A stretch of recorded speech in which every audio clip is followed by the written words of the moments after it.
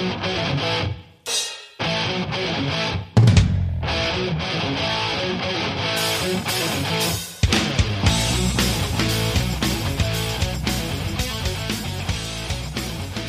ho, ladies and gentlemen. This is the Rebel Starbuck with you once again this week on Shootin the Shizzat with my co-host Dylan Broda, all the way from Canada, Toronto. Yeah, although I'm not there right now. I'm here in Helsinki. And we are in a new studio. We had to move from the last place. No bad blood, but you know how it goes. So we are in a new place. It might sound a little bit echoey at the moment, but that will get sorted out. I think it actually sounds pretty okay, to be honest with you. I got the ear plugs in, so earphones, whatever they're called. And yeah, we're talking about wrestling, the good old roll around in your underwear stuff. I got no idea what you're talking about, man. I don't know.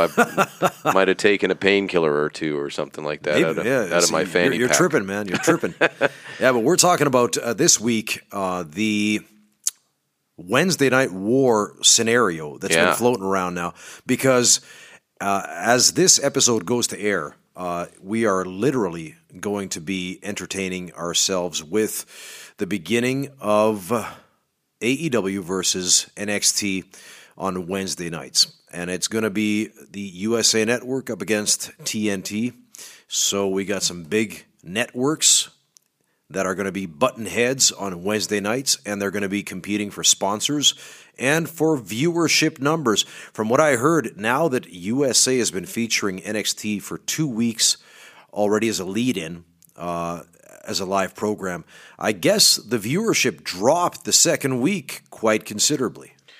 I mean, I heard I heard some people say considerably, and other people say that it was still all good. So, I mean, I don't know. I'm not a TV executive, so if we got any of them out there listening to the old podcast here, let us know. But from the numbers that I've heard, and again, this can be something that is, maybe some people have different numbers. I don't know how it works as well, but I heard the first week was just under 1 million to like 1.2 million, and then this past week was just above 1 million. Yeah, so it's not that much, but then again, in TV land, you never know, because then again, these are quarter-hour ratings. Yeah. And once again, it's a 2-hour program, so maybe with sponsors, I don't know, but it's a drop anyway. I guess not that significant, but still a drop. But I mean, like, the thing is, maybe it's normalizing, or maybe that first week. They're only doing an hour on USA right now. That's right. Yeah, and then they do the second hour on the network until this coming week. So that'll be interesting. I think a lot of people are wondering: will that number, let's say it's 1 million, will that get split? So it'll be 5 and 5, half a mil, or is it just going to grow? I think that there is an audience for AEW that doesn't watch WWE, but how big is that audience? I don't know. I actually listened to this podcast from Jim Cornette just recently, and he made his co-host made a really interesting question, posed a question, and he asked Jim, he said that, so which one of these programs are you going to watch first? Because the thing is that they're going head-to-head, so like, if you're going to choose a program, which one are you going to choose to watch live, and which one are you going to choose to watch as a recording? What about you, Dylan? What would you say? I definitely watch AEW live, to be honest with you, because I know that then, first of all, here we can't get it live unless we do some fandangling with the old internet, I guess. But realistically, I would watch AEW live, and then you can watch NXT whenever you want on the network. I think that's a lot of people have said the same thing, that you can, like, NXT doesn't actually matter to see it live. You can see it whenever you want on the network later on. So, but you can't necessarily, as far as I know, do that with AEW just yet. Right. So, although what do you think? What's your opinion on that? Well, the thing is, I think initially I would want to see AEW first, and the reason for that is because I want to see who they're going to put out there first. for their first time out. Because now at least NXT, you know who they're featuring already. Yeah. Because you've seen the trailer, that 3.5-minute trailer that they put out. And just by looking at who they put on the trailer, you know who they're going to be featuring, right? That's true. And with that said, I think that AEW still is going to be a bit of a wild card, especially the first time out. Yeah. And then, at least in their advertising, you can see that it's going to be Omega, it's going to be Jericho, it's going to be Cody, it's going to be the Young Bucks, and then some assorted players. So, like, there's your big 5. Okay, then you're going to have Moxley, of course, right? So yeah. Let's say 6. And then it's a toss-up. You're going to have, Pac in there. You'll have MJF. You'll have some other people.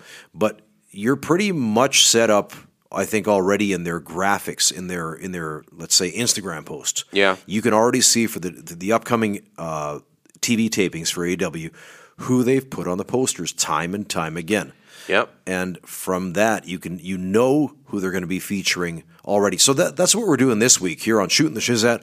We're going to be comparing head-to-head the top lead players from each organization, from NXT and from AEW, and we're going to square them up against each other just to make a cross-comparison and to garner or just, wonder to ourselves which one of these products going in with these players and these potential or plausible storylines or feuds or what have you, which one is more interesting? Yeah, I mean, as far, I guess we'll get into that in a moment, but there is a bunch of wrestling news and rumors. I don't know if you want to talk a little bit about these. Yeah, of course, get into that first, and then we'll get into the meat of the matter in a moment. Yeah, I guess I get the really, really big one, and whether or not this is of interest to you at all, I kind of, it's not actually, funny enough, interest to me, but it is interest for the whole entire rest of the wrestling world anyway. But CM Punk is possibly returning to WWE or in some form of WWE, where I guess the meat and potatoes of it is that Fox, I guess Fox Sports 1 or whomever is producing this show called what is it, WWE Live or something like that. It's a news and I don't know, talk show thing with Renee Young, I believe, is involved in it. Right. And they are looking for another co-host, and apparently CM Punk's agent had thrown his hat into the ring and he had gone and done some tests. It would be he would work for Fox on a WWE show. The show is WWE content, but he's not actually employed by WWE. So apparently this did happen, that he did do the test shots and everything like that, but I think it's very far-fetched that he would get chosen for the gig, because I think in the end of the day then that show would just be all about him. People would just be wanting to know about him, and I think it would, at least in the beginning. Yeah, it would take a lot to edge that off. So I don't think that they actually want him for the job. But the whole thing is that it also seems as though that his, I guess, AEW relationship is not so healthy. There has been some back and forth words, supposedly. But then here's the deal. I don't know. Is this just, I wouldn't say a work or whatever, but I'm just, excuse me, saying that, like, is this anything? Is this just people, trying to do business? Did he get some offer, hey, come do this thing, and there's going to be a decent amount of money if you get the gig? And he was, yeah, sure, I'll go and do it. But, and I don't know. What are your thoughts about that? I mean, CM Punk, I think he's a great wrestler, but he never really, I guess, I wasn't super into him in Ring of Honor, and I wasn't super into him in WWE. Maybe that's when I was kind of like off watching Japanese wrestling and thought he was just a big rip-off of Kenta, so I was not really interested. But what do you think about that? Do you think there's a possibility that he could go back to work for WWE, or I guess by way of Fox? That would be really interesting, because the thing is that, as far as I understand, he left on bad terms. Yeah. Right? And the thing is that he had some very, very sour comments about Vince and about Triple H and about the leadership. I guess he was pretty burned out towards the end and stuff like that. But still, I mean, the thing is that with all that has been said, that he would come back and work like in any capacity for WWE, to me is rather surprising. But then again, money talks and bullshit walks. So, and at the end of the day, I mean, I guess it's all about the ratings nowadays, especially going into this Wednesday night war. Yeah. If it's going to be a war, but still, I mean, it's like still potentially. I think as much as I think Vince tries to downplay it, that this is not competition for him and blah blah blah. But then again, why would you go to these countermeasures as far as like on Wednesday nights going straight up head to head? And this brings to mind, by the way, that 1987 was the year when Jim Crockett Promotions they presented Starrcade 87 for the first time on actual like pay-per-view, not just closed circuit, on pay-per-view, right? And what did Vince do? As soon as he heard that Jim Crockett Promotions, the NWA, the National Wrestling Alliance, was going to be running their biggest show of the year, Starrcade, out of Chicago, Vince goes and he creates the Survivor Series to counteract and puts it on the exact same night. And plus, what did he do with it? This was like pay-per-view, right? Yeah. What did Vince do with these pay-per-view providers? This was the year that Vince ran WrestleMania 3. So he had been established in one one fell swoop. He'd been established with WrestleMania 3 as being a major player on the pay-per-view landscape. So what did Vince do? He said that as a cable provider, that if you present any professional wrestling and if you want to carry Survivor Series, his creation, right? If you want to play ball, you cannot run anything related to pro wrestling. Was it 60 days prior and up to 15 days after? So he cornered the market. He completely screwed his competition, because then all of a sudden Jim Crockett Promotions cannot enter the pay-per-view market with these conditions present, right? If he goes to the same like cable companies and the same providers, and he's got Starrcade, and they said, well, we got this deal from Vince, and Vince just ran WrestleMania 3, so he's a proven commodity. You know how many actual cable outlets ended up running the NWA's Starrcade 87 back in 1987? No. 5. Out of about 30 some odd potential cable providers around the U.S. Jeez. 5 that's ended up running. Wow. So Vince just killed the NWA's numbers on pay-per-view with this countermeasure. And the same thing happened. That wasn't the only time, by the way. The same thing happened with the NWA running, was it January of 1988, they ran Nassau Coliseum in New York and the Bunkhouse Stampede on pay-per-view, right?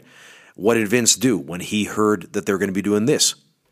He put the Royal Rumble free on television the same night. Yeah. Free. So it was a countermeasure, right? And then the NWA did the same thing back to Vince, the first Clash of the Champions. So it would come, was it WrestleMania 4? The same day as WrestleMania 4 is on pay-per-view, the NWA goes on WTBS television and puts out Clash of the Champions 1 for free at the same time. Yeah. Right? So that's how you like wage war with these networks. Big time. Yeah. So now, come the year 2019, you've got AEW and you've got WWE's NXT. So it is a countermeasure that they're going up head to head. And you can't discount that. Vince cannot just say that they're not competition because he's treating them like competition. Oh, yeah. So therefore, yeah, it is already to some degree a war just starting out like this. Yeah. Right? Now, but the proof in the pudding is going to be in the actual viewership numbers and in the sponsors. The sponsors, I guess, are the really big thing. Yeah. And the thing is, what's going to dictate the sponsors and what's going to dictate everything else from here on forward is going to be the quarter-hour ratings. So how are you going to hook your viewers into these quarter-hour blocks so every 15 minutes is when the ratings come in? And these players that we're going to be talking about today, the main key players on both brands are the ones that are going to either hook or they're going to lose the viewers in these quarter-hour blocks. Very true. And definitely we'll get into a lot more details on that just in a moment. But the other thing, other than CM Punk, I think he kind of took over the news week with that whole doing the TV testing or whatever that apparently went well. But and then there was something where Cody was quoted as saying that CM Punk made I guess AEW look like a bunch of dumbasses because supposedly he had said that he never got a real offer from AEW, just a text message, and apparently this isn't the case. But however, one way or another, it seems it's just an interesting situation there. Mm-hmm. But I'd be interested to see how it actually all folds out. I guess we'll see at least a little bit of it on Wednesday. But another thing, I don't know if you're too familiar with these guys, but in Ring of Honor we have I guess relatively newly signed Rush from CMLL. That's right. They got fired from CMLL. Rush, and who was Dragon Lee? Dragon Lee, that's brother. Right. Yeah. And apparently, I think that they quit, or that this is one of the "you're fired, well I quit" kind of situations. Mm-hmm. There's a lot underneath this. If anybody's into Lucha Libre and knows what's going on with CMLL, but CMLL, Ring of Honor, and New Japan kind of have this agreement, right? And I know that Dragon Lee, at least, he didn't follow the programming guidelines, let's say, for CMLL. They told him he can't work certain days. And he was just like, well, I'm going to work those days. And for instance, one that I know about, at least, was this PWG event, this Battle of Los Angeles. Right. They told him you can't take that booking, and he was like, screw it, I'm going to take the booking. Mm-hmm. So he went and did the event, and I guess he also did the Ring of Honor event, I think, and then hours after the event, they got their notice that they're released. But I'm pretty sure that they were under the impression that they had already quit. Mm-hmm. So, however, who says what, but as far as I'm also aware, in CMLL there's a bunch of interesting crap going on where I guess the late owner, who I guess passed away earlier this year, Paco Alonso. Yeah.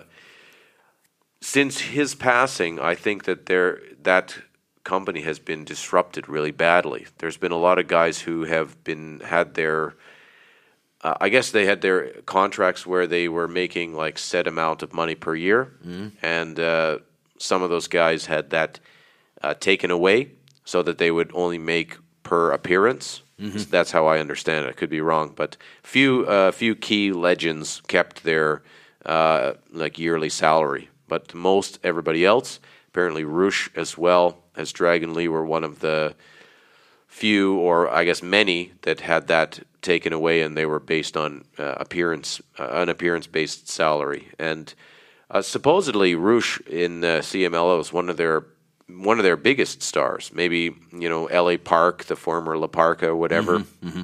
There, he might be a bigger draw because he's just such a legend. But Rush is one of the he's, I guess, the founder of that Los Ingobernables faction that started in Mexico, and now it's kind of faded away in Mexico, but now it's still one of the biggest, if not the biggest, factions in Japan. Mm-hmm. The Japanese rendition of it led by Naito.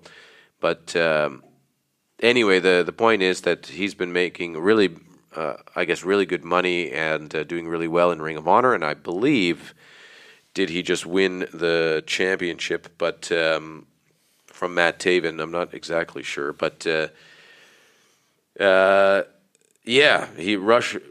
defeated Matt Taven at Death Before Dishonor just recently to become the ROH World Champion. So it's he's definitely getting a push there. So I don't think he's got any issues in that way. But Dragon Lee he's a big star in New Japan, and he was unfortunately responsible, at least in part, for that Hiromu Takahashi's neck injury that he's still out. That's right. At this moment, but he still does a lot of work in Japan, and he's very much wanted in New Japan. So there's speculation that he won't get booked anymore for New Japan because he is had such bad breakup with CMLL. So let's see what happens there. But wrestling can be highly political. You know, the thing is that even in Europe, I mean, I've heard so many stories over the years of just guys and girls crossing their wires with certain promoters and certain bookers, right?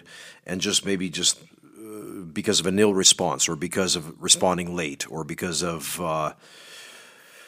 maybe being in cahoots or cohorting with people that are, you know, on the blacklist with somebody else. You know, you lose your spot, which, you know, it is highly political. Wrestling really is. You know, which brings to mind, you know, the saying that, of course, be very careful the words that you spout upon the hill upon which you will die. So, all right, that's pretty powerful. It is. It is. You've got to be wary. Don't shizzat where you live. You got to remember that. So it's, you know, you got to really know how to play the game, and it's, you know, Triple H's catchphrase. It's all about the game and how you play it. You know, or his song. Yeah. With Motorhead. It's not just the catchphrase. It's the truth. Yeah, right? it's true, especially in the wrestling business. Yeah, or like the Rock's catchphrase. You know, shut your mouth and know your role. There you go. It's not just the catchphrase. Oh yeah. It's the way the shizzat rolls in our business, right? So. And it's one of those things that people just don't like to hear. Exactly, and that's why it's it's like a rib, right? Yeah, that's why it's the catchphrase. Yeah. The other little, I guess, tidbit, I want to talk actually later on, maybe after we do the bit about the war, but because I think I missed, I wanted to talk about it last time, but what to me was awesome, I guess the appearance of Keishan Liger. That that's right. Yeah, Liger's like demon, I guess, alter ego. Yeah, that, right. If anybody's seen it, to me, this was like done so perfectly that we'll talk about it right now. Except that he couldn't rip off his mask and the top half of his gear, his suit, which I thought was so funny. Yeah, no, it didn't do it. Yeah, it didn't do him any favors, because I mean he was struggling at a key moment when he was just going to unleash, you know, his version of the Demon King or whatever. Yeah. But the face paint and how it was all like, I don't know, it was just it looked great, and to me, I actually didn't even realize that I witnessed that character before, but this kind of demonic Keishan Liger, and I thought it was just so great and so well orchestrated, the reveal and everything. Like, I know he had struggled there a little bit, but almost I thought that, you know, that just made it even more creepy, I guess. But like trying to like struggle out of the, you know, you've seen it in those horror films where somebody's like peeling, like a demon is like coming out of somebody's mouth, you know, and pulling their skin costume basically off of themselves. And anyway, I loved it, and I thought that Suzuki running away like he did, and you know, everybody was like, it was just great. And that character is so that opposite of that ultimate good guy, you know, that it stabbing the table, if you saw that, we hit the ring, the turnbuckle wrench that has the spike on the end of it, and runs and just jams it through the table and throws the table out of the ring. It was just cool, and I love it. That was the best in a lot of ways. Maybe the best ever was when it first came out. I think it was against Great Muta, and that match is awesome too.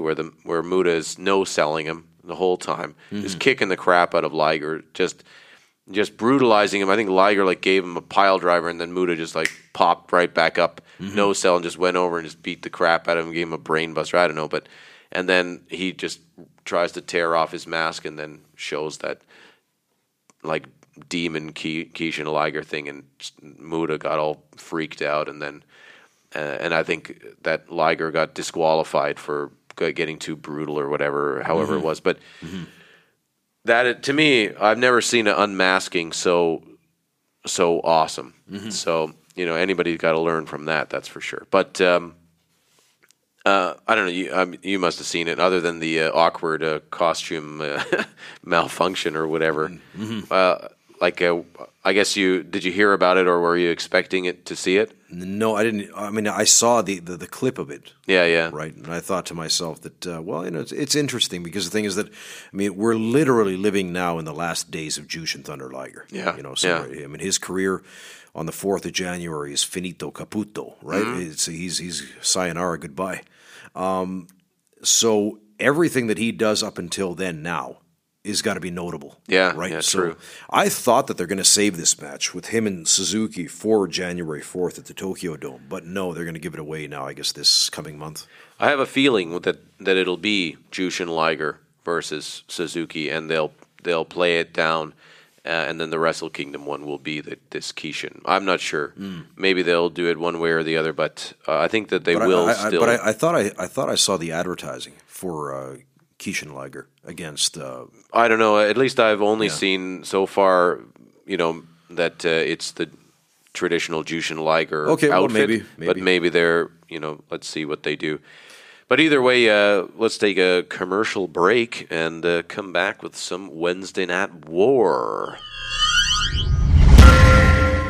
Hey there, my name is Michael Mudgelai, better known in the pro wrestling world as the Rebel Starbuck. I've decided to launch a brand new live-action entertainment venture called Slam Wrestling Finland, which is an on-demand service offering the best top-of-the-line professional wrestlers out of Europe today. We can custom tailor the entire show from start to finish. Girls matches, triple threat matches, tag team matches, or then the good old one-on-one damn good wrestling match. If you've got something in mind, we'll find the right guy or girl for the job. Slam Wrestling Finland is an on-demand live service that offers you, as the customer, the opportunity to choose as many matches as you would like. Contact us today at slamrest.fi or slamsports.eu. Red Skull Hot Sauce. Fiery sauce focused on flavor. Made by a Canadian in Helsinki. Awesome sauce in a sweet-ass skull bottle. That's Red Skull Hot Sauce. REDD Skull Hot Sauce. On Facebook and Instagram. All right, ladies and gentlemen, so we are going to be now entering the era of the Wednesday Night Wars. It used to be the Monday Night Wars. It used to be Monday Night Nitro against Monday Night Raw. No longer, because WCW is a thing of the past, but in its place, it's almost like the ghost of WCW resurrected now in a lot of ways because of the legacy of Dusty Rhodes and his sons, Dustin and especially Cody Rhodes now carrying the flag into battle on Wednesday nights as some of the lead components and people in power with AEW.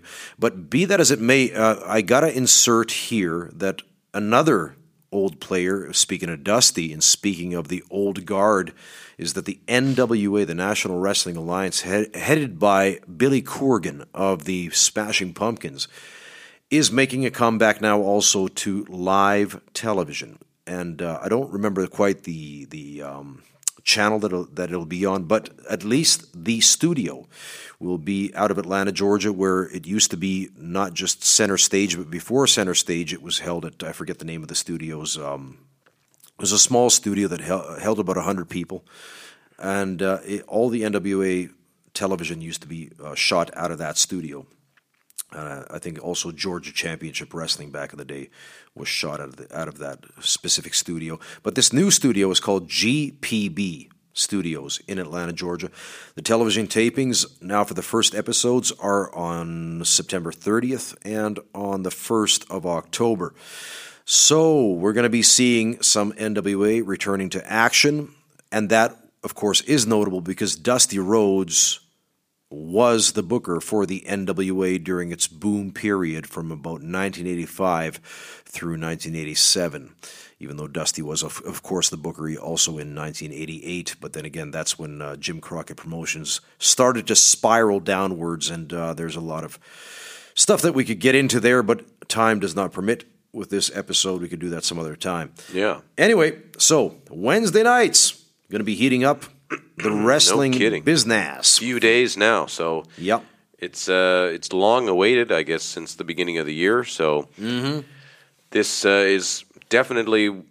Would you say this is a historic moment for wrestling? I guess we've had quite a few of them recently. It is, because the thing is that I never thought, for the life of me, that we're going to see like anything even close to a war anymore, because Vince is so far ahead of the curve. Yeah. His, WWE is such a monolith. It's such a giant that you can't really compete. I mean, in the big picture, AEW is not competition for Vince on a global level yet, because the thing is that all he's got, all that AEW has right now, more or less, is the U.S. market. Of course, now they can be shown in England on, what was it? Was it not PBS, but, I'm brain farting again.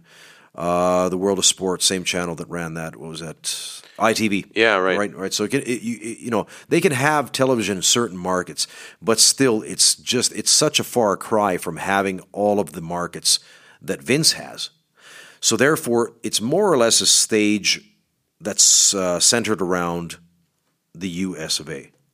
True. But that said, it's still notable because that's the hotbed, or that's like the motherland of Vince and of AEW. So therefore, or the fatherland, or whatever you want to have it considered to be. So looking at the main players this week as we head into war, who do you want to see, and who do you think are going to be the guys and the girls that are going to commandeer the spotlight? And by the way, it's not just about the guys and the girls, because the thing is that unless the script writers, unless the writers of the television, not just the bookers, but the TV writers are good enough on both sides to facilitate television, and I guess on the AEW side, it's comprised of Cody Rhodes, the Young Bucks, and Kenny Omega, along with the big boss, Tony Khan. I think they are the ones writing the television, writing the scripts. So therefore, if they can put their stuff together in a way that's going to be competition on the intrigue level for NXT, and right now I'm not quite sure who's writing NXT, because it used to be, just a while ago, it was still my old rival, Steve Corino. Right? Yeah. But Steve's no longer writing NXT, so it's somebody else now. But what do you think there, Dylan? I mean, what do you think about this? Like, who do you think are the most, or let's say the key players on both sides? Give me the top 5. Well, according to me, anyway, I think of course Jericho is in the top 5. I mean, there's that big reason we talked about it before, that we believe that it was the right decision to make him the inaugural champion, and I think it's paid off, even with that getting the belt stolen. Oh yeah, whether that wasn't a work, whatever, but still, did he know what to do during that? He capitalized on that really well. That's right. Yeah. And then of course, I think Kenny Omega is a big one. I think he's one person that people are talking a lot about. Maybe he hasn't shown what everybody loved about him in New Japan yet, but I think that, to be honest, I think that Omega and the Bucks are going to kind of try to step out of the spotlight for the first little bit, and then kind of come back in. I don't know, but let's see. They have the pencil and they have the eraser. Yeah, that's true. So therefore, they've got the mightiest tools in the game. Yeah, and then I'll treat the Bucks as a one entity, because I think that that's the tag team thing. I think that the tag team division in AEW is going to slaughter all tag team divisions in every single major wrestling company right now. I think so. I could be wrong, but I think the Young Bucks, the Lucha Brothers, that SCU, just those 3 teams, I think. Of course, there's great tag teams all around, but I think that there's two good competition in AEW that they're all there, and in you have the Revival, and that, what are they now called, the Viking Experience or whatever they are, whomever. Of course, there's great tag teams everywhere, but I think that they're not paired with good enough competition. And I think that's been one of their key playing points, so I can see that. Of course, John Moxley's in there. I think he's going to garner a lot of attention just because being a familiar face, although he doesn't have the moniker of Dean Ambrose behind him. I think that he's been talked about enough that people are aware of who he is. So if we consider the Young Bucks as one entity and not two people, then that's four. So who's your fifth? I guess it has to be Cody. It has to be. Yeah, because he is the driving. I think it doesn't matter if everybody kind of goes on that Omega, the Bucks, and also Cody are these executive vice presidents. I think that Cody seems to be the guy waving the flag mostly. Yeah, he is. So he's the Triple H. He is, yeah. And whether or not he's the lead writer, because it seems to me like it's more of a traditional pro wrestling writing team rather than this WWE style where there's actually a writing team. At least from what I understand. But so I think that's your top tier of guys that can have a face on a poster and make a difference. Of course, there's guys like MJF, which I think he's going to be very quickly, maybe not a household name, but I think that he's going to be somebody that will make a big difference for AEW. Because I actually was thinking about it. Does NXT have an MJF? Do they have this kind of old school and effective heel? I consider MJF pretty old school in terms of his heelish ways, where he's very much all about his words. His work in the ring is solid, but he is very much so cerebral or vocal, a vocal heel, and he really has a gift of the gab, for that specific side of things. But yeah, I mean, and then of course there's Pac, who's at least people. He's familiar. He looks amazing and can work like nobody else almost. So I mean, there's no shortage of talent there. But yeah, Omega, Moxley, Jericho, Cody, and the Bucks, I think are there. That's what those are the ones that have their guns. If I were to say so that's their iron glove, right? I would think so. That's at least my opinion. 4 fingers and a thumb, right? So who's the thumb? I don't know. Well, somebody's got to be. Yeah, right? So, on the other side, NXT. Who do you got? 5. Yeah, I guess. Funny enough, this is actually a tough one because I started to see that in terms of like worldwide exposure. There is not really too many guys here. I mean, in terms of like, nobody's got a Jericho-like, what would you call, star power. Nobody's a Jericho in NXT. I think that's why there's talk about sending Kevin Owens down there. I mean, they're trying. I think like they've built up, like for the longest time now, right? Yeah. Johnny Gargano as being the heart and the soul, the pulse of NXT. And I guess in some ways, I mean, maybe you could make the argument that Johnny Gargano is their Chris Jericho. I guess, but when he was not on that level. Yeah, when he was sent up to the main roster, for a brief moment, I guess in whatever that trying to get ratings situation, I don't think that anybody knew who the hell he was. At least those main roster fans who don't watch NXT, which apparently they exist. I have no idea. But although I would say that he is probably the biggest babyface there is on that level. Then I would say Adam Cole. I think and this is a thing, I think he's one of the biggest and well-deserved, I guess he's their biggest heel. But he's a big deal on that like Marky Smark level that are watching both Ring of Honor, NXT, and will be watching AEW. Maybe probably those ones will also watch New Japan. But I mean, he's well deserved. He's a great wrestler, and it's so funny because the thing is that he's got the face for it. Yeah, he's got the charisma for it. He's got the gift of the gab. Yep.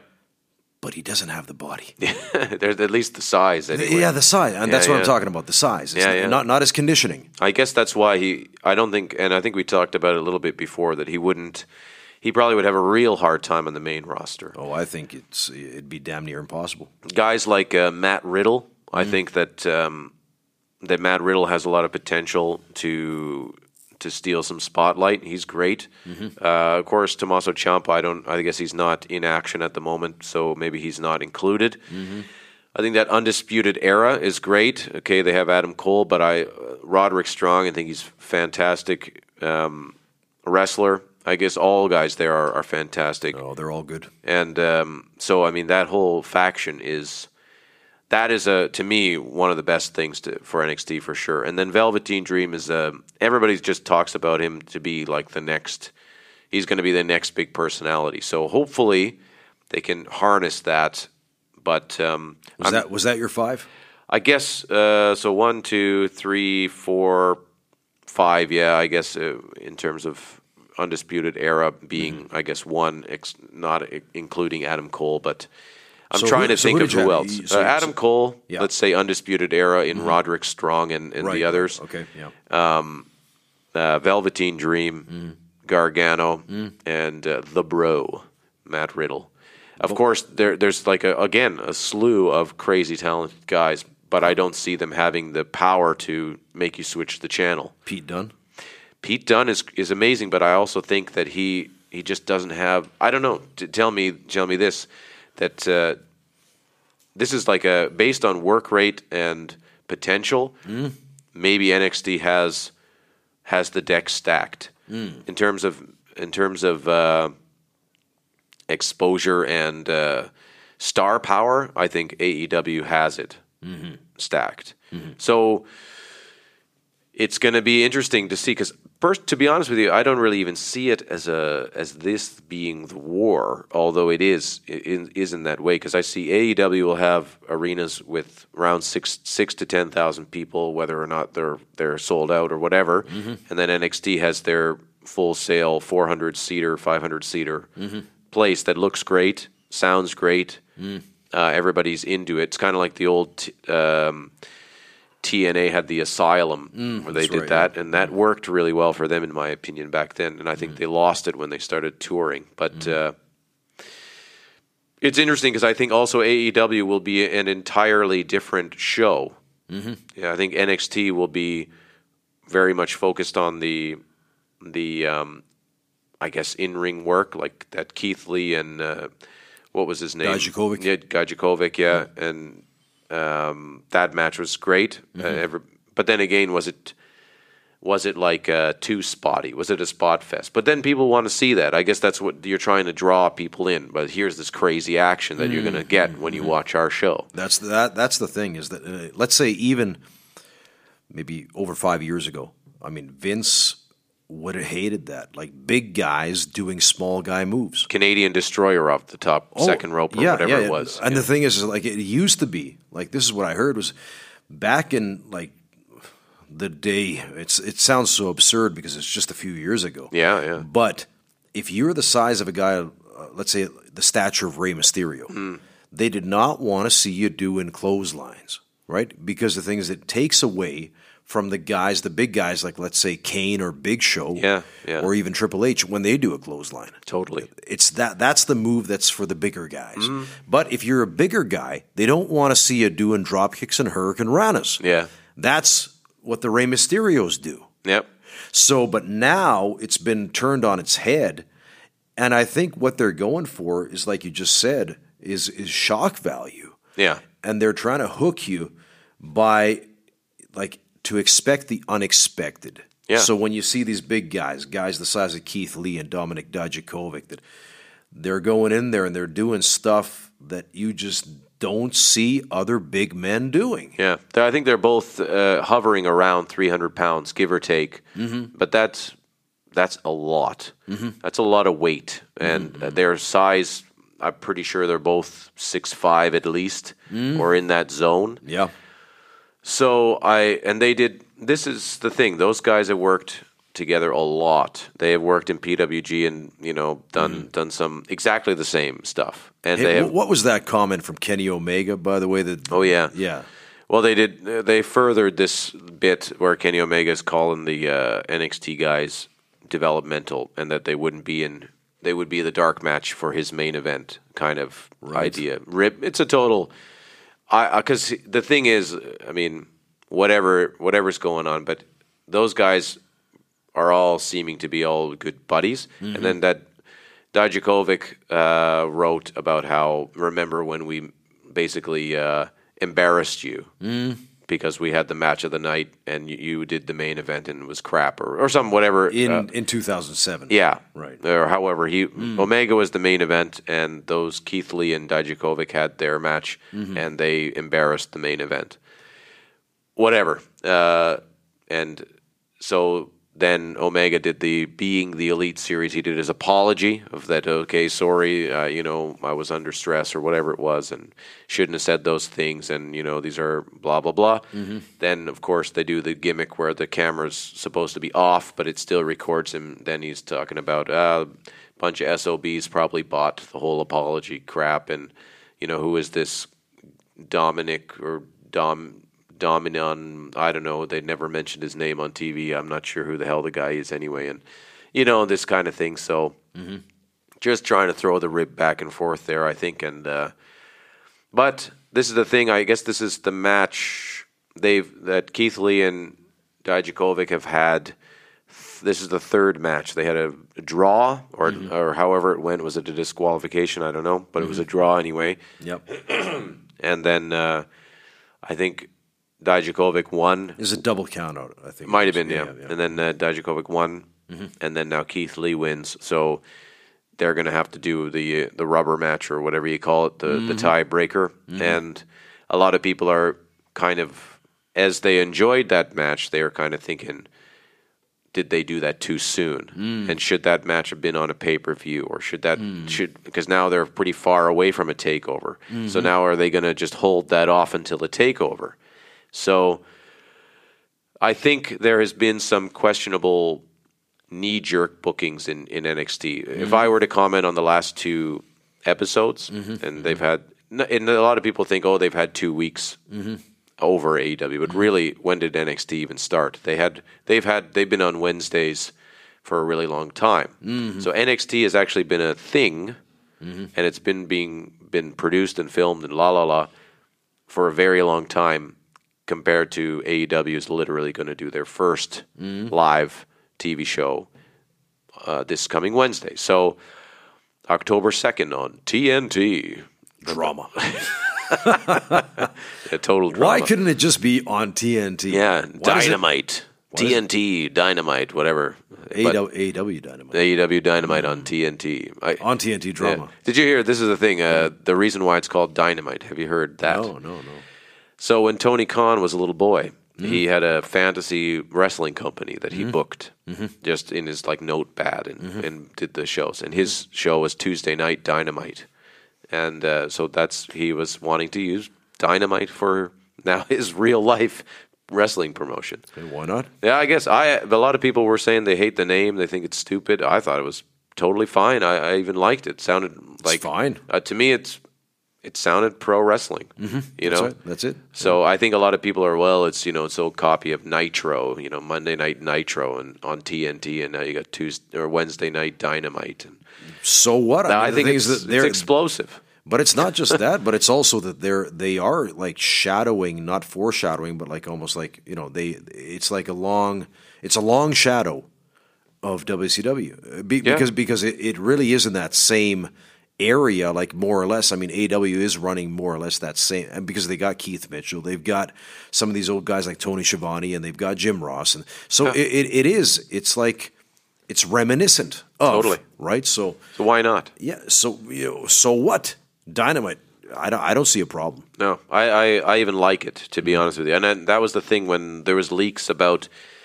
Even before anybody, I guess there was rumors that Chris Jericho and Jim Ross were starting a pro wrestling company. Yeah, I remember that. Yeah. And possibly with that Tony Khan. And there was leaks of patents or patented names and things. And one of the names was Tuesday Night Dynamite. Really? Yeah, and of their show. And that's everybody had talked about it. That's where everybody thought that this was going to be on a Tuesday. Now Impact actually has moved to Tuesday. So they are filling now that slot. So good luck to them. I hope that they're doing a good job. But another thing I heard about, I want to get your take on this. Is this now too much wrestling? Well, is it too much of a good thing? Well, put it this way. I mean, as a fan, let's say yourself, when will you have the time to watch all of this? That's a lot of hours of wrestling in a week. So because I know you like your New Japan, right? I do, so you got to be watching your New Japan. You got to be watching your AEW. That's 2 hours for AEW. You get the 2 hours for your NXT. Then if you watch your Raw and your SmackDown, is SmackDown now 3 hours? I think it's 2. Okay, still. So then that's another 2. That's 6 hours already, right? Yeah. Your Raw is 3. That's 9 hours, right? Add to that your NWA now. Yeah. Right? Okay, so now you're at 10, at least at 10. Yeah. Without even mentioning ROH or Impact. Yeah. So, you're going to be cornering the you're watching, you're going to be watching wrestling for at least 12 hours a week of relevant programming. Yeah. Of the main products that are going to be out there. I would say between 12 and 15 hours.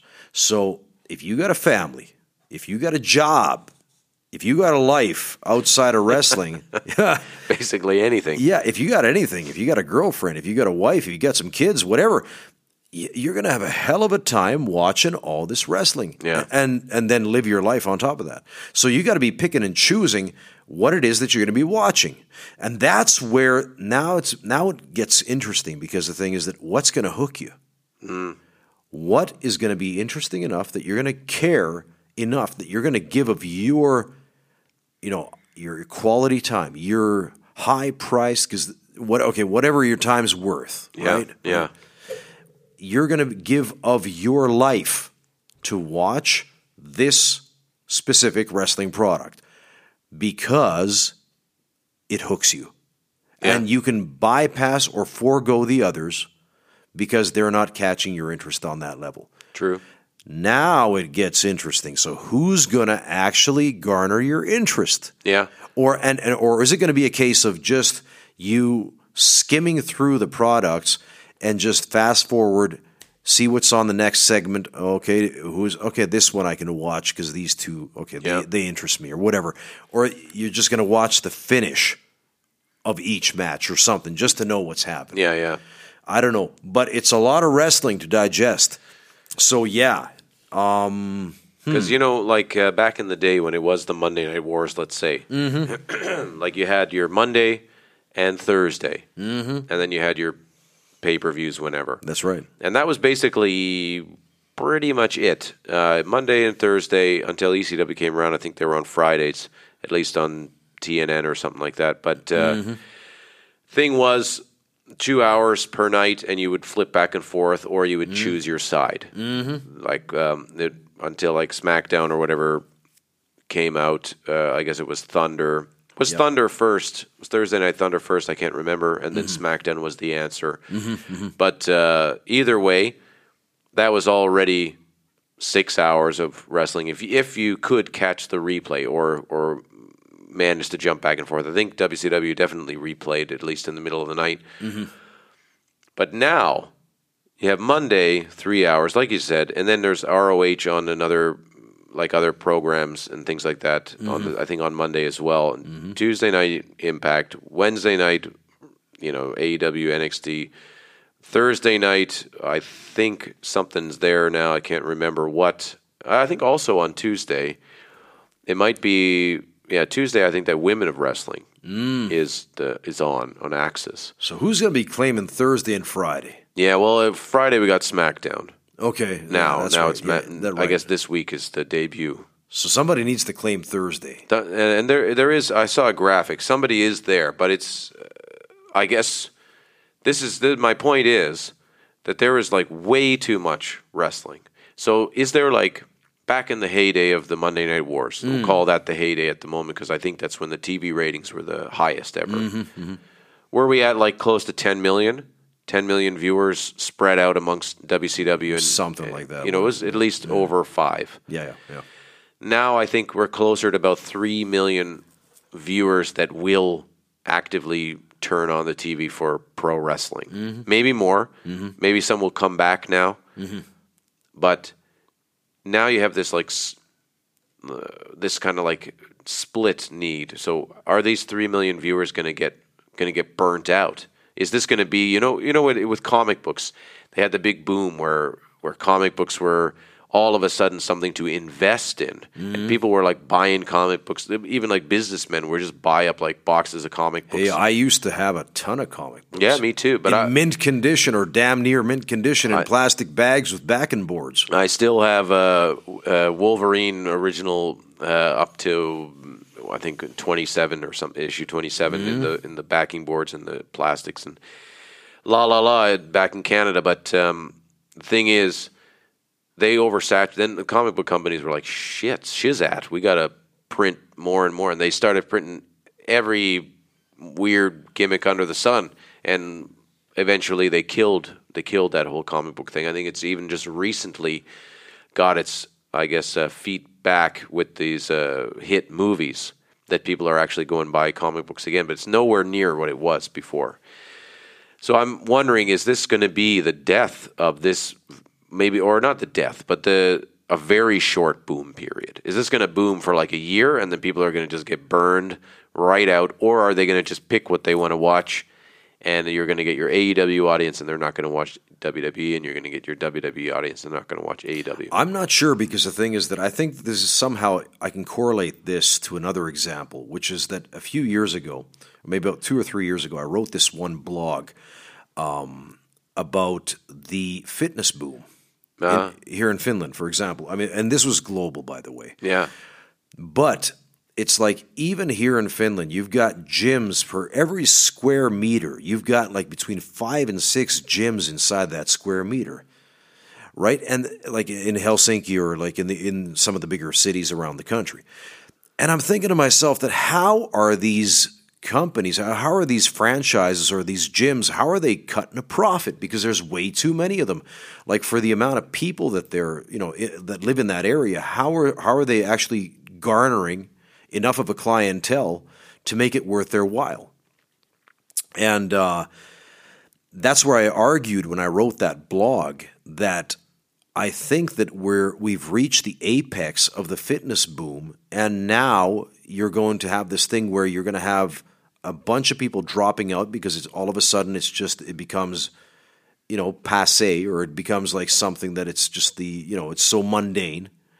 And only the people that are going to be like serious about training are the ones that are going to stick with it. And now I'm not sure how they're making it work, but somehow they still are making it work. That's the whole thing, that it's become like, how could you say, it's become for the American audience, or for like the non-Finnish audience, I'm trying to find something that they could identify with. It's becoming your McDonald's, okay? It used to be that it was something unique. It used to be that it was something new and it was exciting and stuff. And then now it's become like your run-of-the-mill Kellogg's breakfast cereal, or then your McDonald's or whatever, that it's there, it fills a need. You have enough people going that even though if they're not regular customers, they're still like filing in and out, that it keeps the thing alive. And maybe that's what's going to happen with wrestling now, is that the numbers are going to peak for just a moment, like you were saying, because there's a huge buzz right now in the industry and even in the media with all this wrestling going on. But maybe just to retain those numbers, it's not going to. The numbers ain't going to stay as strong, and some of these are going to fizzle out before long. and the ones that are really good, the products that are solid are going to be the ones that are going to stick around. Yeah. But they're not going to still generate the kinds of numbers that they're going to be generating in the next, let's say, 3 to 12 months. I definitely think so. And I think that a lot of people are going to be knee-jerk reacting on these things, that if AEW's numbers go down, they're already, a lot of people just started pointing fingers and laughing out loud and whatever about that there's a bunch of resale tickets available for the first night, Dynamite. That it sold out on the how many minutes, whatever it did. Mm-hmm. And then now there's resurfaced that there's, I don't know, a couple hundred, if that, tickets for resale. So the tickets have been purchased, but now they are being sold even for a lower price than the actual ticket number, just to get rid of it. So somebody just hawked these tickets and believe that they can just turn around and then just peddle them off for a higher price. So the idea that I'm hearing anyway, that they, bought by kind of scalper wannabes at least, or scalpers nonetheless. Right. I think that it happens anyway to any event. Scalpers buy the tickets. And then they try to sell them for a marked up price on StubHub, and say these scalpers are people, they didn't get the money they wanted for them or however, and now they're just trying to get rid of them. And they are selling them back through Ticketmaster or whatever, the ticket service.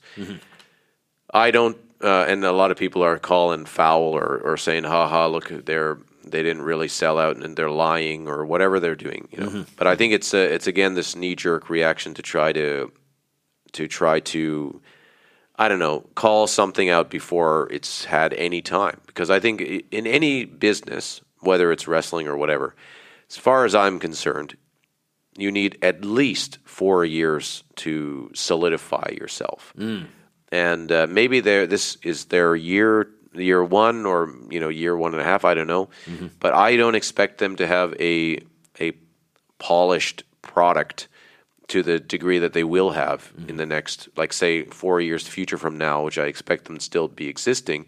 I think that is when we're going to see the true, real deal. When the tires get rolling for real. I think now it's going to be a lot of experimenting. What works, what doesn't work. Yeah, and I think they have to do it, because the thing is that they don't know yet what's going to catch that audience. Because once again, we're dealing with quarter-hour ratings. And if they lose the numbers inside those quarter hours, and if NXT outdraws them, then whatever they're offering, whether it's Orange Cassidy in that quarter hour, or whether it's Nyla Rose in that quarter hour, or whether it's Pac, or whether it's Kenny Omega. But if they're not drawing the numbers, they're going to have to get rid of those people in those segments and replace them with somebody else. Yeah. So, like, if I take a quick look now, like myself, at the list, I would say, of the most optimal, I guess, candidates to blow the roof off, like in this Wednesday Night War. Yeah, tell me.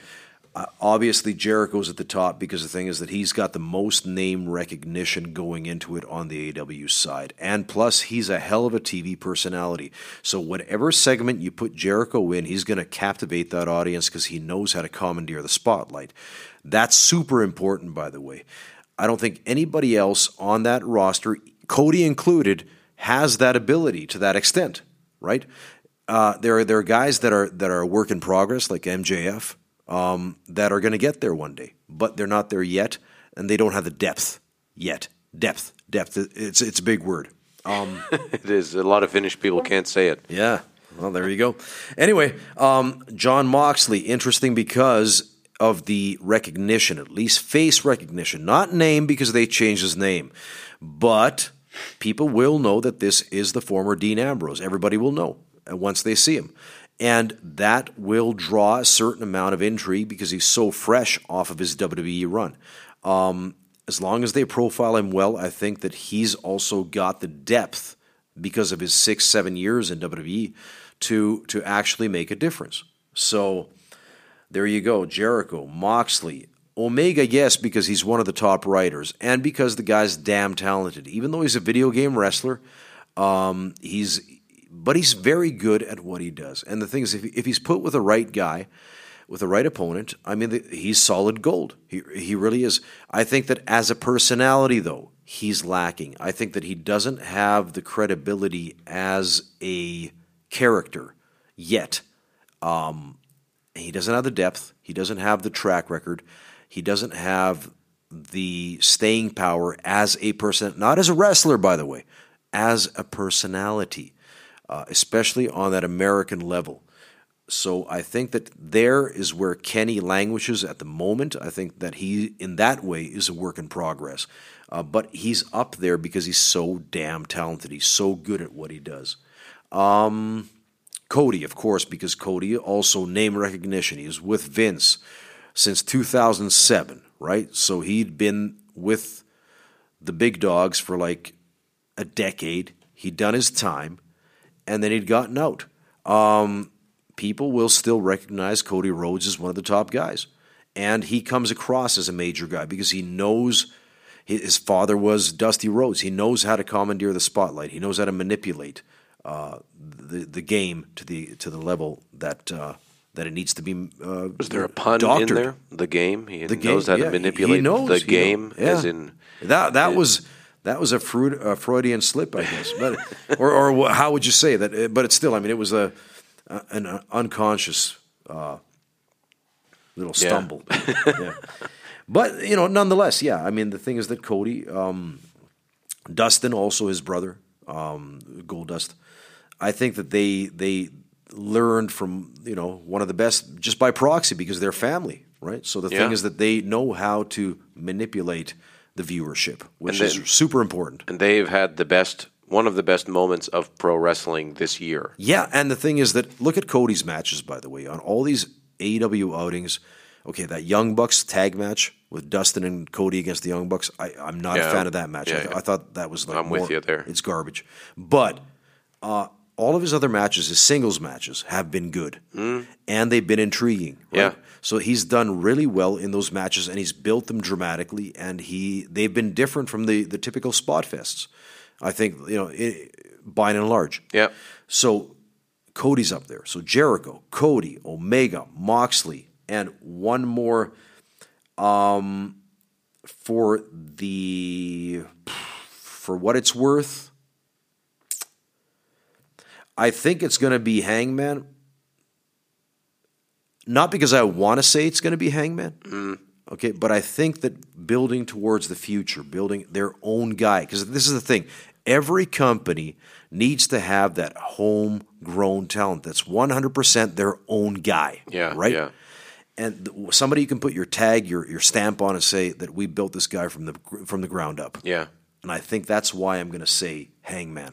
Yeah, I'd agree with you there. I think he's a guy that they see a lot of potential in being that big babyface star. And I think that my prediction is that Jericho is the inaugural champion to create some prestige and name value for that belt. Yep. Because, of course, it's... get it off the ground. Yeah, yeah. Mm-hmm. And now it really means something. That's right. Yep. So then you have...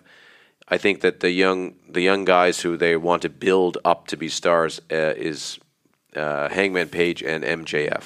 Yep. But... I want to ask you about the cards. We're gonna go down at least the AEW card for this debut of AEW's Dynamite. And the first match, the opening match, and I've heard the rumor is they're gonna play the what do you call it, the cold open video package, all that kind of jazz, make it all big and blasty and all that, and then it's gonna get your introduction, probably that classic Tony Schiavone, Jim Ross business where the camera's swooping around, and then the following contest. And it's just going to go right in. Nobody's going to come out and do their speech. As far as I understand, they're not going to do the Raw setup for the main event kind of deal. Opening contest, Cody Rhodes versus Sammy Guevara. And the idea here that's been stated, if Cody loses, then... he won't have a win-loss record good enough to go and challenge Jericho for the title at their Full Gear pay-per-view that he's currently booked at. So it's kind of like has something on the line, I don't know. What do you think about that match? Cody's going to take that because the thing is that, I mean, Sammy Guevara as a name, and I don't think even as a talent, he's not ready yet, right? Right. But do you think it's kind of like Cody? Of course, they got to put somebody that Cody can believably go over. Yeah. No problem. Mm-hmm. But they need to also, like he did with Darby Allin, they need to elevate somebody. Well, I mean, Cody can elevate this guy, right? Yeah. Give him 10 minutes or as an opener, max 10 minutes, right? But, yeah, I mean, make Sammy Guevara shine, make him look good, make people believe with some near falls that he could take it. But, of course, at the end, he doesn't, because the thing is that Cody needs to go into that program with Jericho. There's no way that Cody's not going to main event Full Gear against Chris Jericho. Put it that way. Yeah, I hear you. Right, so that's a given. The next match, I don't know if it's actually going to be the next on the card, but at least the next written down here anyway, is the Women's Championship match, the inaugural Women's Championship. Nyla Rose and Riho. Riho being, what is she, like 50 kilograms, I don't know, 45 kilograms, whatever. It's probably soaking wet, and Nyla Rose being a hell of a lot bigger.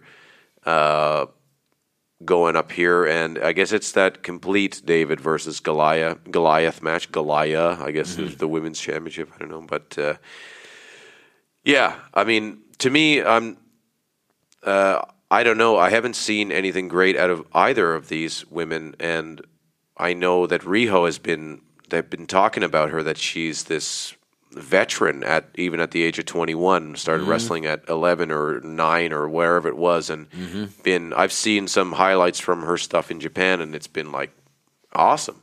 Some of the best women's wrestling I've seen came out of Japan with a lot of the girls, the Joshis that they have in AEW, but for some reason they haven't been wrestling to that level that I think that they should be. So to me, I'm sad that I'm not interested so much in this Women's Championship match, because I think that they have so much firepower there that we're just not seeing. I think they could have put a lot more interesting counterparts against one another for this inaugural AEW Women's title match. I don't think it should have been Nyla Rose. I don't think it should have been Riho. I think it should have been like two other girls. I don't know exactly who at this stage, but I don't think that either one of these two should have been the picks.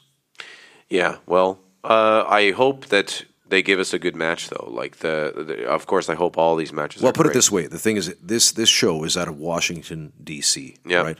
Nyla Rose is profiled as being a native of Washington D.C. So, do they go the WWE route where if you're in your hometown, you never win, or do they go or do they pop the crowd in that way of just giving it to Nyla? Whereas, well, I mean, I see it going to Nyla Rose just for, in a lot of ways, AEW really wants their political side of things. I think they want to be the first and the first and the first and the first, But then again, Vince has always been the first at everything, right? So right. So it's, okay. If AEW can be the first at something, yeah. Well, this is where they can be the first. Exactly, and they tried to be they did, I guess, with that. What's her name? The referee, and I can't remember her name. But that's right. Being the first woman referee in a main event. Match for a title, whatever it is. But either way, I think that that's the way that they'll go, because I actually don't think Riho is believable to win this match either. They'll probably give her some kind of heroes deal, but she won't go over. But very late announcement is this Adam Page versus Pac. So they're going to do this match on Dynamite, the first week out. They were supposed to have their fight at All Out, and Pac, we know that whole thing, but or was it at Double or Nothing? Or Nothing, yeah. And now they're going to do it here, and they did do that match that I thought was great. That they did where it ended in the DQ finish in England with Pac injuring Page's leg. I think this has a potential to be a show stealer, because I think these guys can work wonders with each other. I just almost think that this is giving it away too soon. So they've got to do something here to like elongate this program. What do you think? Go to a non-finish. Yeah. Just have it end in a schmoz. I know that they are not so keen on doing that. I've heard that they don't like these. But there are times when you must. must. Yeah, that's true. That's the whole thing. It's like they got to make it mean something. Exactly. It's the continuation that counts. It's leaving people wanting more, not feeding them to the point where that they're just stuffed and it's like they can't handle a single bite. Yeah. On top of that, right? Yeah. No, leave them a bit hungry. Leave them wanting more. I mean, if it's the main event, which I don't think it is, it's going to be. I think they're going to do the 6-man as the main event, which is kind of, I guess, weird. But the 6-man has your AEW champion. Is this a 4-match show? You know, this is let's see what we got here. 1, 2, 3, 4, 5. Looks like a 5-match show. Okay, so we got the 6-man, and then what? Then we have MJF versus Brandon Cutler, who's I guess very much a no-name. He was getting okay on the Indies a little while ago, and now he's been kind of the Young Bucks, like he films all their TV being the Elite YouTube series or whatever, and then they've given him he has something to do with their he's an in-ring wrestler, and then he's also something to do with their production, and his wife also makes the gear. So but you know, they're going, I'm pretty sure MJF will go over here, give Brandon Cutler a good bit of shine as well, but I think this is supposed to establish MJF as the real deal kind of guy who can win a match. Well, then just keep it around 5 minutes. Yeah, I think it's going to be that kind of match. I'm sure Brandon Cutler will make him look good. That's, I think, the point. And then we got the main event, which is Kenny Omega and the Young Bucks versus Chris Jericho and 2 mystery opponents, mystery partners. And I guess the big idea is that these mystery partners are going to be the former LAX from Impact, this Santana and Ortiz. I have this weird feeling that it's not going to be them, and I don't know who it's going to be. Ralphus? that would be good. They should tease that anyway. They should have Ralphus come out. Who's the other guy? He had that one other guy too. I don't remember, but he had that Jericho security team. Yeah, that was that's just right, golden when he was mocking Goldberg and everything. But I had this idea that it could be, if you remember these guys, the Motor City Machine Guns with Alex Shelley and Chris Sabin. But I think those guys might be tied up with Ring of Honor at the moment, or at least tied up somewhere else. But because they were a big rival of the Young Bucks, and they had been talking about that they had some of their best matches with the Motor City Machine Guns recently. So, and I thought it's too obvious that those guys are going to be LAX, and that Chris Jericho would want to make you think it's LAX, because he even name dropped on his podcast that he did some video segments with LAX, and everybody was like, Jericho spoils the mystery opponents, But so I think that I would think that it's a swerve, but then again, I'm totally cool with LAX being the mystery partners because they're good. What if it's Big Cass and Enzo Amore? Well, then I'll turn it off right away. I don't know. I think those guys got so much heat that in the locker room and things like that it just can't be. Does Cass have that heat too, or is it just Enzo? Cass just recently got arrested and thrown out from the backstage of a show because he intimidated the promoter. I can't now remember who. Oh, it was a pretty known guy. I'll look up the news at the moment, but anyway, the idea was that he was on 2 shows, and the shows had Joey Janela, the belly of Janela there. Joey Janela was there in the back and caused no issue the first night, and the second night he showed up all whacked out, intimidated a bunch of people, especially the promoter, and then the promoter decked him. Apparently knocked him out or whatever, at least down, and they called the police, and the police took him out. So I think that nobody's touching those guys. And I think that the crowd, the fans, legit don't want those guys involved. Mm-hmm. So I think that it was at a WrestlePro event. Okay. So, well, there you go. Big Cass involved in backstage incident at a WrestlePro event, thrown from building. So, he was hospitalized by the police because I guess he was knocked out, or he had maybe some drugs or alcohol abuse happening there. Mm-hmm. Needless to say, yeah, I don't know. What do you think about that 6-man? I don't know who to say, or I've got no idea who the other two guys are going to be. That I'm almost hoping that because this is their TV launch, that they're going to bring in two guys that haven't been there before. They're going to be brand new to the company, and then it's like it's the first time you're going to even see these guys on any form of AEW programming. And that would be a surprise, like bringing in somebody that has some marquee value, or like somebody who is believable, like somebody from Japan, for example. Yeah. All of a sudden, just bring them in, boom, and just it could be Will Ospreay or whatever, but of course it won't be. But I'm just saying I hear you. But somebody like that.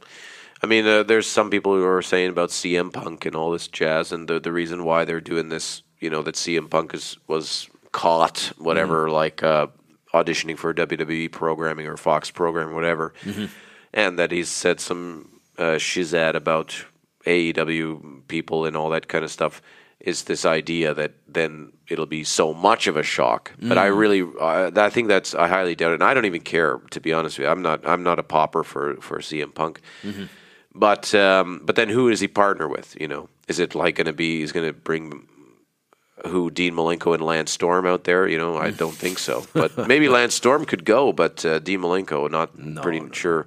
No. He actually, I think, has Parkinson's. Yeah, that's right. Unfortunately, but I guess he's in the right role at the moment. But I see it as two new guys, or at least two stars that are stars that people are going to know, but they're not going to be like, because who could they be? They can't be the Revival. They can't be anybody else. It's basically probably that LAX team, but Yeah, I would say LAX, but by the same token, if they were to put, let's say, Shawn Spears and somebody else as Jericho's partners, it would be just such like a... It would be a letdown. Yeah, it's just like a wet fart, right? It's just like, that's it. There was because that happened on NXT, where they had Kushida, and he had his mystery... He was taking two opponents of his choosing, and he chose, what was that, Fashion Police, or I can't remember. Fandango, and people were just like wah wah, total, just who cares? And but the thing is, who takes the pin in that 6-man? Because you got the champion. Does the champion, will he get pinned? Because they do in New Japan where you pin a champion, you kind of get like a preemptive match for the belt. So. Do they do it that way where, let's say, Omega pins the champion, pins Jericho? Or do they do it where one of the Jackson brothers pins Jericho and they're going to, break up that tag team or something, or kind of tease that business? Or what do they do? I think the heels are going to go over. Yeah. Maybe go over on Omega because he's on this losing streak and all that stuff. Or even if they beat the Young Bucks, so what? Yeah, well, there you go. What does it mean? Yeah. You know what I mean? Yeah. It's Jericho. Yeah. Right. It's an interesting deal. I mean, I think it's a good card. I'm excited about it. And then John Moxley is supposed to make an appearance, so he's going to say something on the mic or whatever, and all that. But I'm sure it's going to be a star-studded night. The other thing I wanted to mention is that apparently they're bringing back to WWE is pyro. And funnily enough, I didn't realize it was gone, to be honest with you. Yeah, that's right, yeah. But AEW has been really big on this pyro jazz, even to the point where I think it's unnecessary. But I guess that's their point. So they're going to have a big pyro show on their, sure the opening and I'm sure the ending. The other thing that they're talking about is doing a third hour that's going to be taped and spliced for, social media content, YouTube and Instagram and whatever, you can get a match, free online match here and there or whatever. So the actual audience will probably get a 3-hour show. But yeah, I don't know. I think it's a compelling show. The NXT lineup, I'm not actually sure of what's going on there, but it's going to be like a Night of Champions. NXT. They've got Candice LeRae up against Bianca Belair. Oh yeah. They've got the Street Profits coming back to NXT now, even though I guess they've been shifted over to Raw. Right. But they're coming back against Undisputed. Oh, they need a tag team division. Yeah. And then they've got Adam Cole against Matt Riddle. Yeah, right. He tapped him out. Right. So they've got it. It's pretty star-studded, and it's going to be interesting. That match will be probably really great. Oh, it will. Yeah. So, but I'm still thinking that the top 5 for me on that NXT side before we go to a break here. Velveteen is up there just because that they're pushing him as being the next big thing. Adam Cole, yeah. Because with that Undisputed Era, they are the lead heel contingent. They're going to be doing War Games this year again, by the way. Well. At the next TakeOver. Okay. Right? So the thing is is it going to be Adam Cole and company in that War Games for a 3rd year in a row? Or is it going to be some other heel contingent? It might be. You never know. But anyway, Adam Cole's up there with his team. Johnny Gargano, the heart and the soul of NXT, of course, up there. Matt Riddle is up there, yes, on that side of things. And I think that even though they're pushing Kushida as hard as they are, I don't think that he's ready yet. I don't think that he has the star power of, let's say, Pete Dunne. I'm almost saying that Pete Dunne is let's say the 5th guy if you consider like Undisputed Era to be the like one unit once again, not just not I 4 agree. Guys but one unit. So I think it's Pete Dunne. That's just my he's take on it. Hell of a worker. That is for sure. He's fantastic. And the thing is that they're bleeding over these NXT UK guys. They brought over Imperium. Yeah, right. Right. So. They're really pushing a lot of they're crossing borders now. They're doing a lot of, how could you say, weaving in and out of their brands. They're doing away with 205 Live, by the way. Yeah, I heard that they're just going to integrate that with NXT. And they might as well. Yeah, I think so too. I think that show is. I don't think that they have enough of a following to justify that. But anyway, we'll go to a break, we'll come back, and we'll wrap this show up, and we'll take a brief look at the other players, the key players on both sides, before we finish this week with Shootin the Shizzat. Skip is the oldest sports supplement brand out of Europe since the 1970s. Engineered by professors, doctors, and scientists at Sweden's leading medical university, Karolinska Institute, Skip products are pharmaceutical grade, meaning that they are the highest quality available on the market today, meaning they work. If you're after results, you wouldn't put low-octane gas in a turbocharged high-end sports car engine, would you? Neither would you put junk-quality supplements into your body as an athlete. All Skip products are first tested amongst top athletes to ensure their efficiency. Choose the best. Skip Nutrition. That's skip.fi. skip.fi. Estrada Creative Helsinki, your brand and story with the strength of modern marketing. Social media gets your brand and message in your audience's hands, and your story with the boost of marketing and videography is your strongest means of persuasion. That's where Estrada Creative Helsinki gets involved. Check them out on Facebook at facebook.com/Estrada Creative Helsinki. Marco Simonen offers photography and video production for business and marketing. In addition, editorial and portrait work welcome. For more, see marcosimonen.com. That's MarcoSimonen.com. All right, ladies and gentlemen, so as we close out this week's episode of Shootin the Shizzat, as we have been talking about the Wednesday night war that is going to be lighting up the wrestling business between AEWs Dynamite on Wednesday nights, up against NXT and on USA. Anyway, we just went through the major players, but we didn't touch on the girls. And I think that we should. didn't touch any girls either, so don't get too excited. Yeah. Well, one way or I think I'd be more excited if I did. Yeah. Anyway, on the NXT side, the girls heading up that division, because nowadays it's a lot about the girls too, and they do have a definitive role in the product on both sides. Mia Yim, who I'm not still crazy about any way, shape, or form. Candice LeRae, who they're now pushing rather hard. Shayna Baszler, Io Shirai, and Bianca Belair. I think these are your main female components going forward. Now they also brought over from the UK, by the way, that, what's her name? The first NXT UK women's champion, that Rhea Ripley. Oh, yeah, right. Right. And the thing is, they put her up against Shayna in her first match. And it wasn't that good of a match. It just wasn't. I agree. It was a bit of a flopper. It was, and they tried to make it bigger than life. It just wasn't. And but they still have plans. It's like, don't give up on her, because it just didn't pan out the first time around. Not everybody succeeds their first time around. So she's in that mix.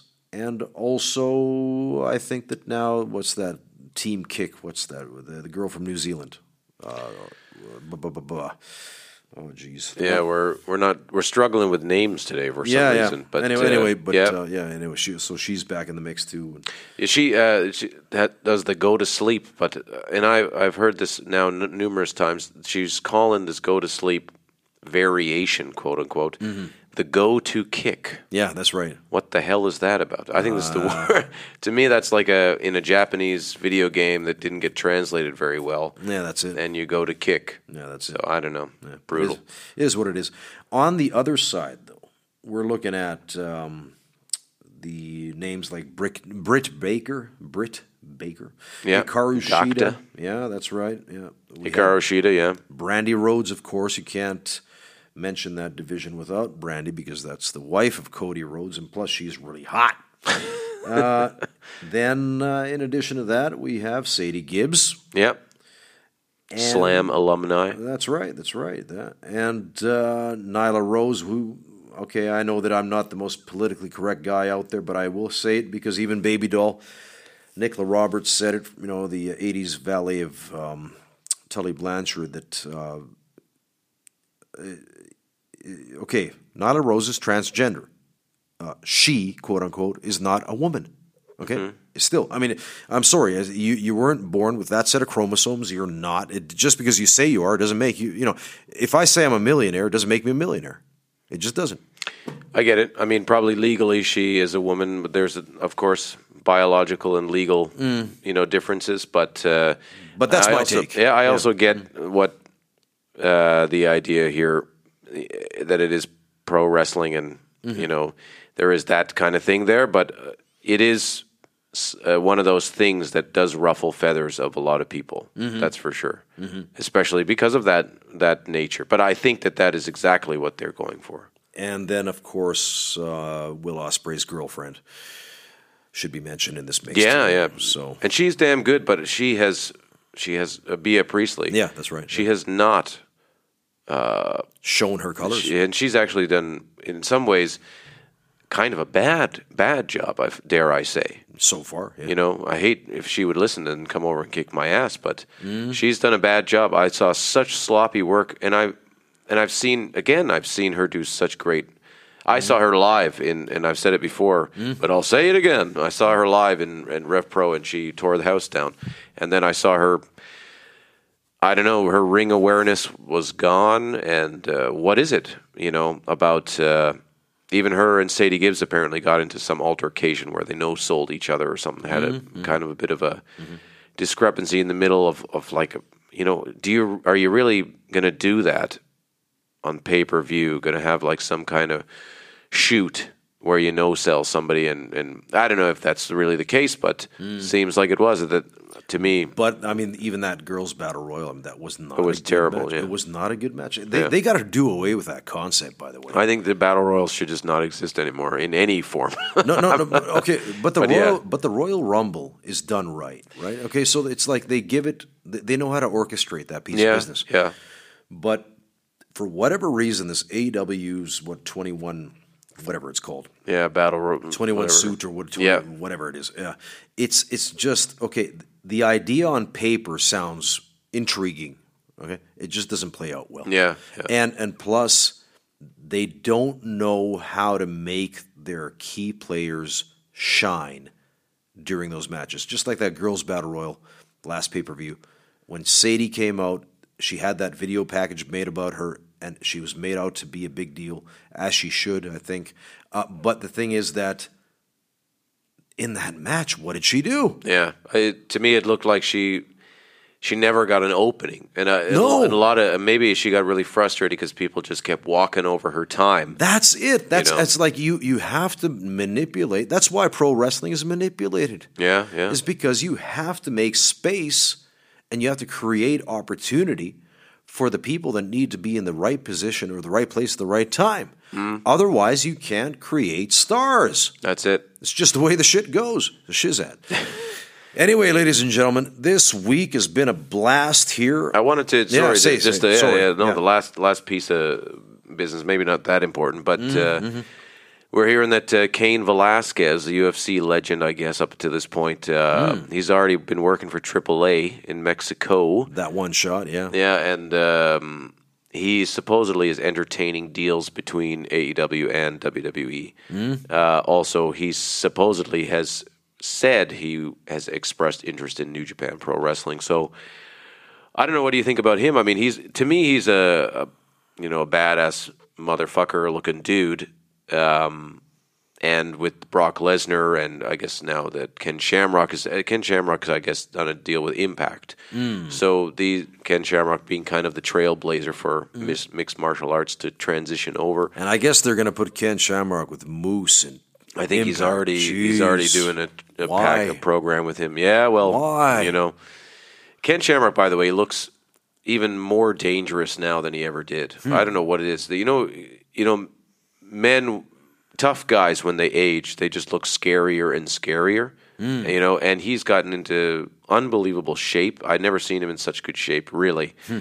And he's got, because, the way that the brow, from some guy's been punched in the face enough. He's got the caveman brow. Right, yeah. The nose, the crooked nose, all that jazz. And you light him a certain way, it looks like the scariest zombie that'll just beat the shizzat out of you, But, I mean, I thought his intensity was always one of the best ever. But what I'm saying is that, what do you think, Cain Velasquez? Do you think that this? I mean, I have not seen any of his in-ring work, so I would hope that he's properly trained.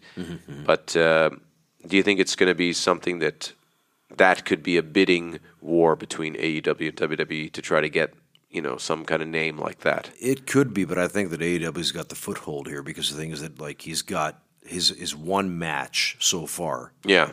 Cody was in that match. That's right. Yeah. So the thing is that I think that's where the foot in the door right there. And I think that he would be their, AEW's answer to Matt Riddle.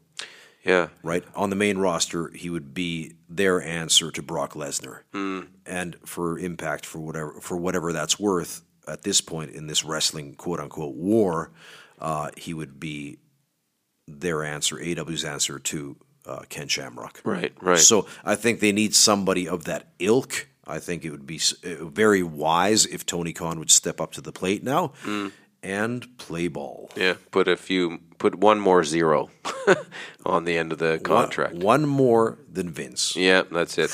And you know what? In a lot of ways, I even see it maybe in the eyes of, let's say, if Cody would see it that way, that they would just keep offering him the counter contract. Like, okay, Vince offers you $1 million. Okay, we're going to offer you $2 million, and then Vince comes and offers him $3 million, and then okay, we're going to offer you $4 million, and then Vince offers him $5 million, and then they're like, "Hey, you should take that," and as if they just,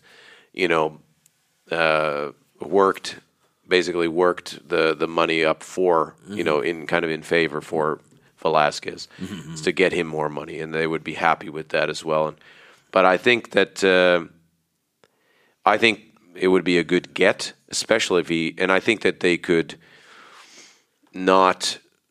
train him properly before his real deal debut. Because I remember when Tank Abbott and Dan the Beast Severn, and they started doing this huge influx of UFC kind of not has-beens at all, but UFC guys who kind of like, not past their prime either, maybe a little bit, but established guys, I guess, and that came in, and maybe Tank Abbott did a little bit of stuff, but who else really did anything other than Ken Shamrock up until Brock Lesnar and Ronda Rousey now.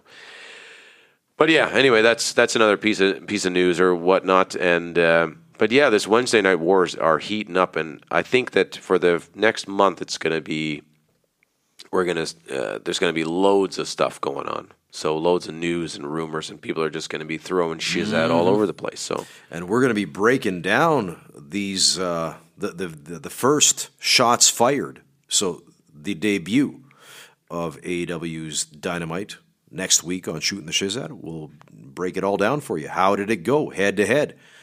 Today we talked about going into the war, the main key players, and this was all speculation this week.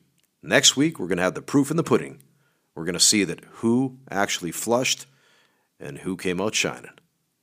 So, ladies and gentlemen, anyway, follow us on social media, Instagram, on Facebook, whatnot, at Shootin the Shizzat, and subscribe to us on iTunes, Spotify, the Podbean Network, and why not even on SoundCloud. All right, ladies and gentlemen, next week, more Shootin the Shizzat. Follow us.